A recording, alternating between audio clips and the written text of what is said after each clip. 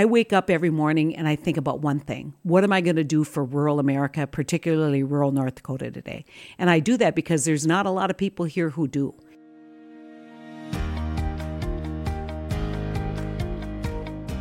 I'm Dan Diamond. This is Pulse Check, and that was North Dakota Senator Heidi Heitkamp, who is a pivotal, if endangered, voice in the Senate. She won election in 2012 by less than 3,000 votes, and she is up for re-election now and is arguably Republicans' top target. Senator Heitkamp sat down with me on Thursday morning. We talked the Affordable Care Act and how she's approaching Brett Kavanaugh's confirmation hearings. As a North Dakotan, the senator is also one of the most thoughtful voices in the chamber on rural health care and maternal mortality. So we had an extensive discussion there too. You've heard it before. I'll say it again. We keep this podcast going with your help and support. So share Politico Pulse Check. Rate us on your favorite podcast app. Just search Politico Pulse Check. We read those reviews every day. Listener Wasabi082018 suggested that we have more episodes where two people with different views, like when Andy Slavitt and Arkansas Health Chief Cindy Gillespie faced off over work requirements. It's a great suggestion. We'll absolutely do that again in upcoming episodes. And now, here's my conversation with Senator Heidi Heitkamp. Senator Heidi Heitkamp, welcome to Politico Pulse Check. Well, thank you for having me. We are in your hideaway in the Capitol, which is where you go to hide away from reporters like me, or when Congress gets too crazy. Can you describe that's not true. Well, it's this little, very small room, no windows, but cozy. Let's say it's cozy. But it allows me to not run back and forth for meetings. And so gives me an opportunity to see as many people, especially North Dakotans, who are always a little freaked out when they have to navigate these the twists and turns. And here's a little bit of trivia. Someone told me, so I won't claim that I've independently researched this. But before the Capitol Police got their whole building over on the other side behind Dirksen, these were Capitol Police offices. And so when the Capitol Police moved out, then that opened up a whole bank of rooms that now have become senatorial hideaways. And so it used to be that very few senators had hideaways over in the Capitol. Now pretty much we all do. I don't know about law and order, but I will say this is a very orderly hideaway. It's very clean. Let's start with this. You're running for re-election. Your campaign just released an ad touting the benefits of protecting pre-existing conditions. This is Denise. She lives in Killdeer. Like 300,000 North Dakotans, Denise has a pre-existing condition that used to mean no health insurance. You don't mention the Affordable Care Act or Obamacare in that ad. Why not? You know, it's interesting because people don't talk to me about Obamacare. When I ran 6 years ago, people would always say, what's your position on Obamacare? Or they very seldom say the Affordable Care Act, but what's your position on Obamacare? And then I would say, I'd love to talk about Obamacare, but can we talk about health care first? And they would always kind of look at me like, what's the difference? And then I would explain that that health care is a very broad concern that we should all have, and that not every issue regarding health care was going to be resolved or in any way was addressed by the Affordable Care Act. And it was a simple message. The message was, let's keep the good, get rid of the bad. And it was something that I acted on right away. One of the first things I did when I got here is I formed a healthcare advisory committee.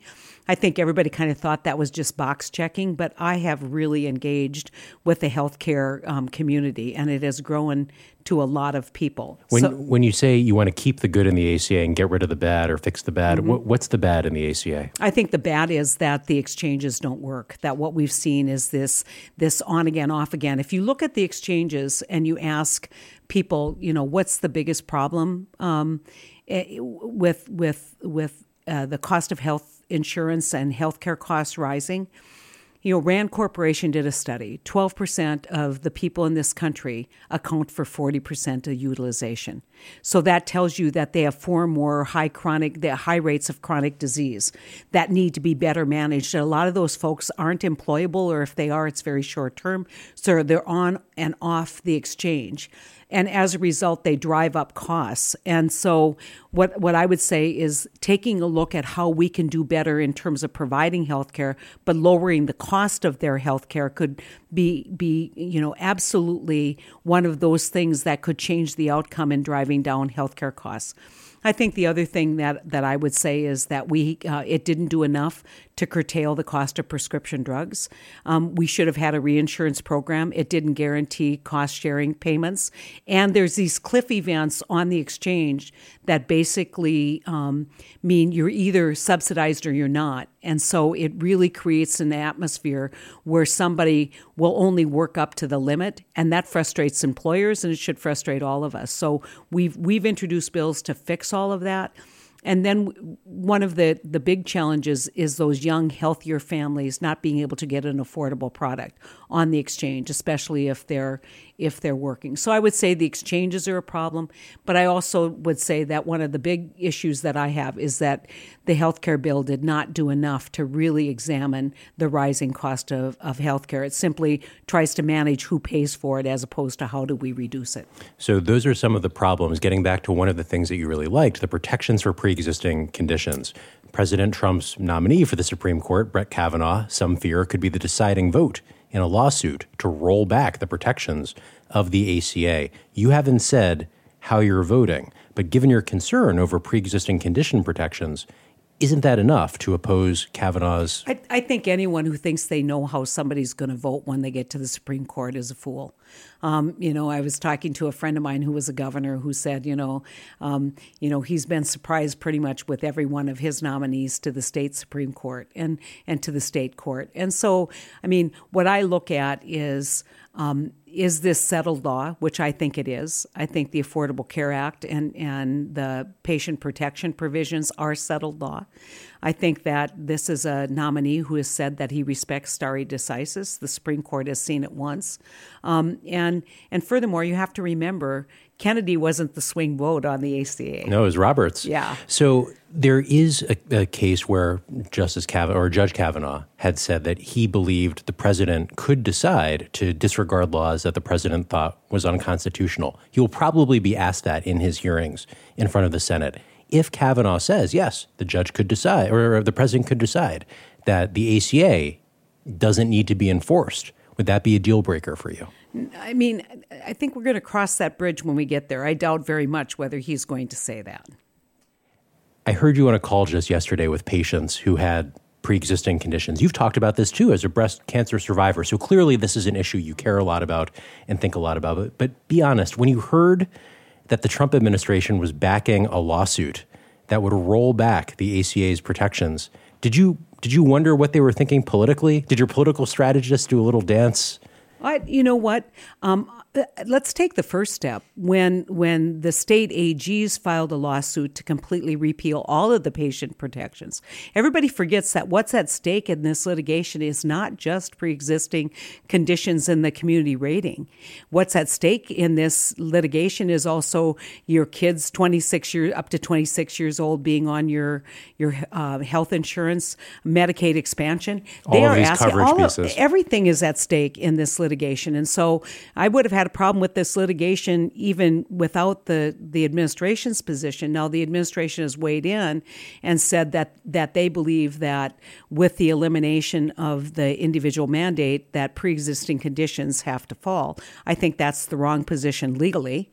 And I think this is something that I think it's ill-advised, and I think that it is cold-hearted, especially in light of the fact that they've said we don't ever want to repeal pre-existing conditions. I was just in the oversight hearing with CMS, and it wasn't her decision to decide to pursue this path. But I kind of looked at her. I said, you cannot say you're protecting pre-existing conditions at the same time that the administration is in court arguing to eliminate that protection out of federal law. That's just two inconsistent positions. And so it is clear that this administration has taken the position that the patient protections surrounding pre-existing conditions are unconstitutional and need to be eliminated from the law. And the Trump administration will argue in court, I believe, September 5th in this case. One reason I wanted to talk to you, Senator, was because of your work to improve care for Native Americans. Mm-hmm. who consistently have some of the worst health outcomes in the country. Infant mortality for natives, 1.5 times higher than for white Americans. Stroke, nearly 2 times higher. In your view, as someone who represents a population that is higher native than average, why are native health outcomes so bad? I think that first you have to examine rates of poverty. And the fact that most Native Americans live in rural healthcare situations. So high rates of poverty, high rates of childhood trauma, which we know lead to higher rates of chronic disease as people age. In fact, there have been studies done that if you have 4 or more adverse childhood experiences, you will have 20 years less life expectancy. So you've got to look at kind of the social economic conditions that Native Americans live in. But I think also, and not without some controversy, as more and more science backs this up, they also suffer from generational or historic trauma. Yeah. And that trauma leads to poor health outcomes. And we have signed treaties with Native Americans saying we're going to provide you health care. But if you look at the relative costs, now we're taking a high-risk population with lots of chronic disease, diabetes, related to introductions of new diet. I mean, we could go through all of the kind of things that have happened over the last 200 years or 300 years to Native American people. But if you go through all of those and then look at what the expenditure is under Indian Health Services, it's a fraction. It's a fraction of what we spend in Medicare and Medicaid.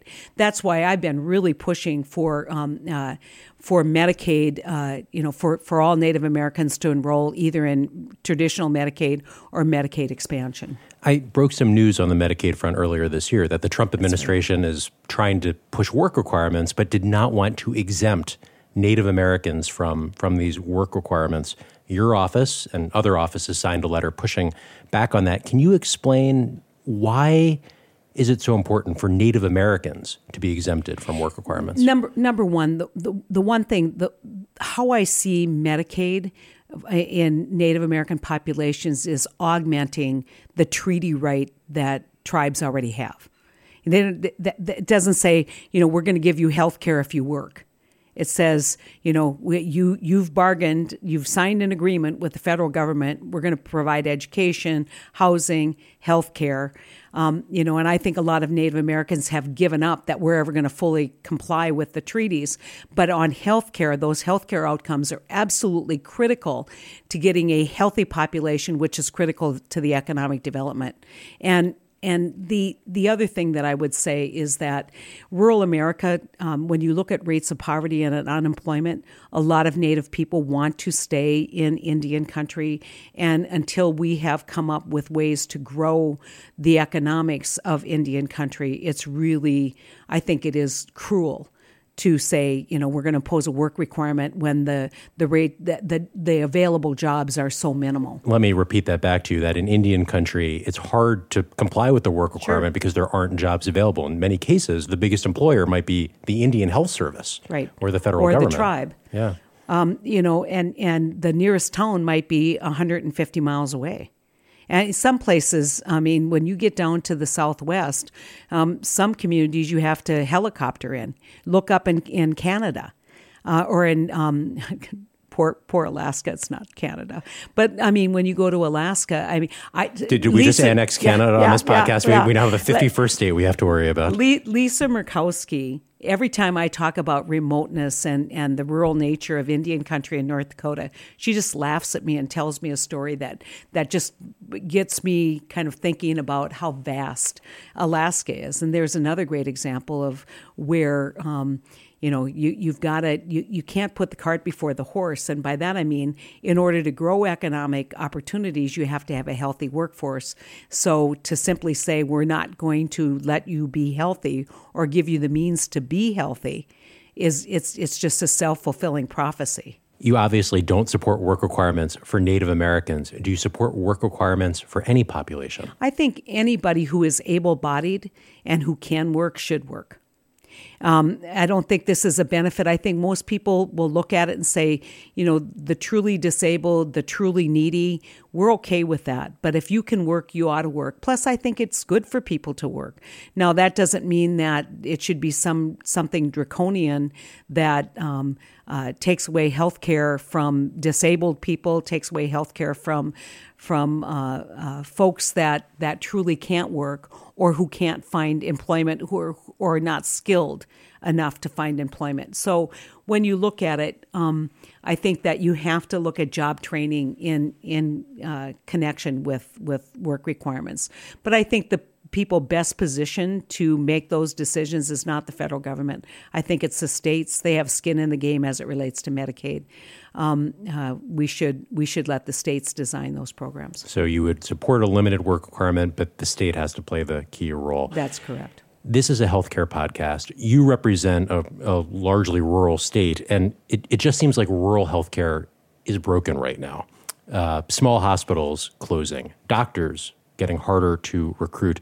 I've talked to hospital leaders, even at the Mayo Clinic, who have said, we just can't figure out how to make the dollars work.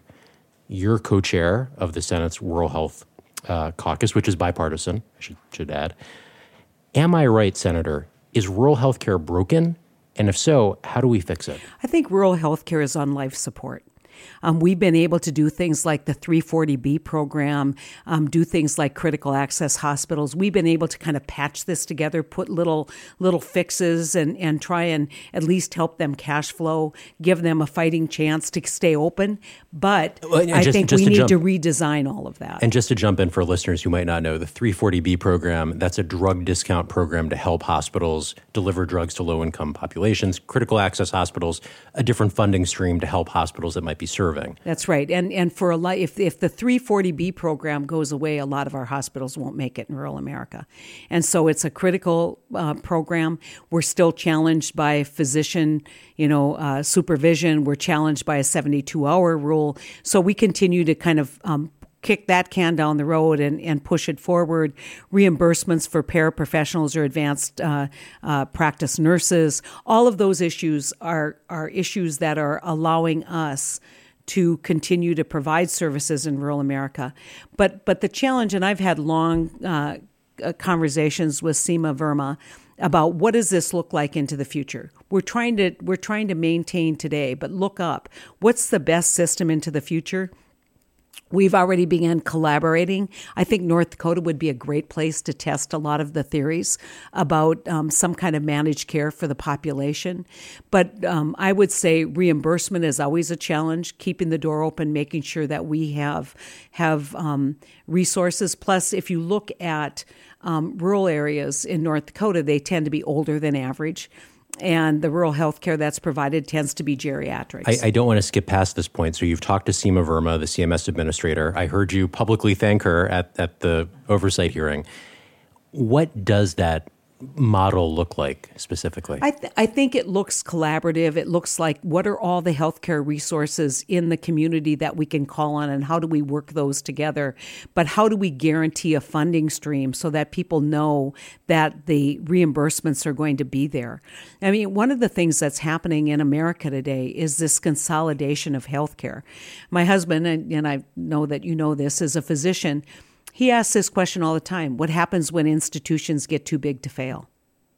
Healthcare institutions are too big to fail.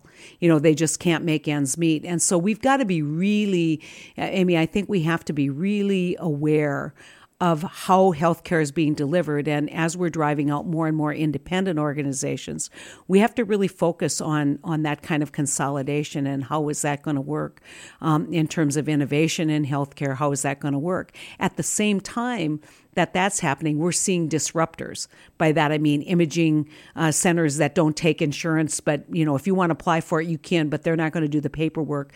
But you can go in there and, if you sprained your ankle playing softball, you can go get an x-ray for $50 and a radiologist, probably someone in India, is going to read it and get it back to you, but they don't guarantee anything. And so, you saw this with Theranos. bad outcome, but an interesting, disruptive kind of model, right? So I think as you look forward, we've got this really interesting thing that's happening in healthcare, just writ large, which is this huge consolidation, but all this disruption that's going on in the tech space. I think what my focus has been to not assume that I can solve that problem or even think about that problem. It's I've got 5,000 people in a 100-mile radius of a healthcare facility. How do I guarantee that they have emergency services? How do I guarantee that if they need emergency services for delivering a baby, that's available? How do I guarantee that they have an ambulance? How do I guarantee that they can come in and get routine blood tests done? And how are we doing on those guarantees? I think not well. I think what we're going to see, the old days of the doctor riding the circuit, doing house calls. I think we're going to go back. If you wanted to think about a model, kind of everything that's old is new again. And think about for so many people in rural America, transportation is one of the reasons why they don't get the preventative care, driving up costs. Right? So if their diabetes goes unchecked, if their hypertension goes unchecked, and instead they have a stroke as opposed to some kind of early intervention. So if we had public health nurses who went from home to home checking on vulnerable elderly, we'd be able to keep them in their home longer. We'd be able to keep them in their rural community and still attending their church and still going down for coffee at the local cafe longer. And that's part of who we are in rural America. One issue in rural healthcare, really in all of healthcare, but especially trenchant in the rural places, is maternal mortality, which has gone up about a quarter since the year 2000. You've backed a number of bills to try and address this issue. One was to create maternal mortality review committees. Why do we need more committees at this point, rather than just pouring more resources into care delivery? I think that you can't solve a problem you won't admit you have. And I think, what we've got is not every state has been covered by these kinds of commissions where you would take a look at it. I think that that's a critical component, but we were able to actually get some additional resources on the appropriations side to implement the bill that Senator Capito and I have introduced. I think not a lot of people know that this is an issue. And what's interesting is a lot of people would say, well, it's where there's low quality care. But we've heard stories about this happening in very fancy and kind of rich people's hospitals. Yeah. And so I think that we haven't given enough attention to things like preeclampsia, enough attention, because I think everybody assumes that they don't assume that having a baby is a high-risk procedure, but we should treat it as it's a high-risk procedure because any delivery could turn into that. There was a New York Times article recently titled, and I know you read this article, I've heard you talk about it, the article, it's 4 a.m., the baby's coming, but the hospital is 100 miles away. This is not a hypothetical in your state. You've gotten to some of this. In North Dakota, nearly 9 out of 10 counties had no hospital that provided childbirth services.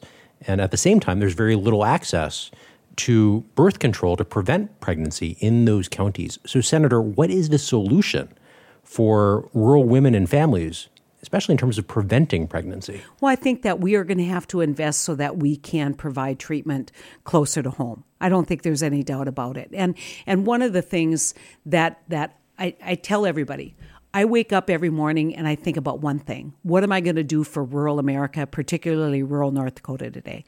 And I do that because there's not a lot of people here who do.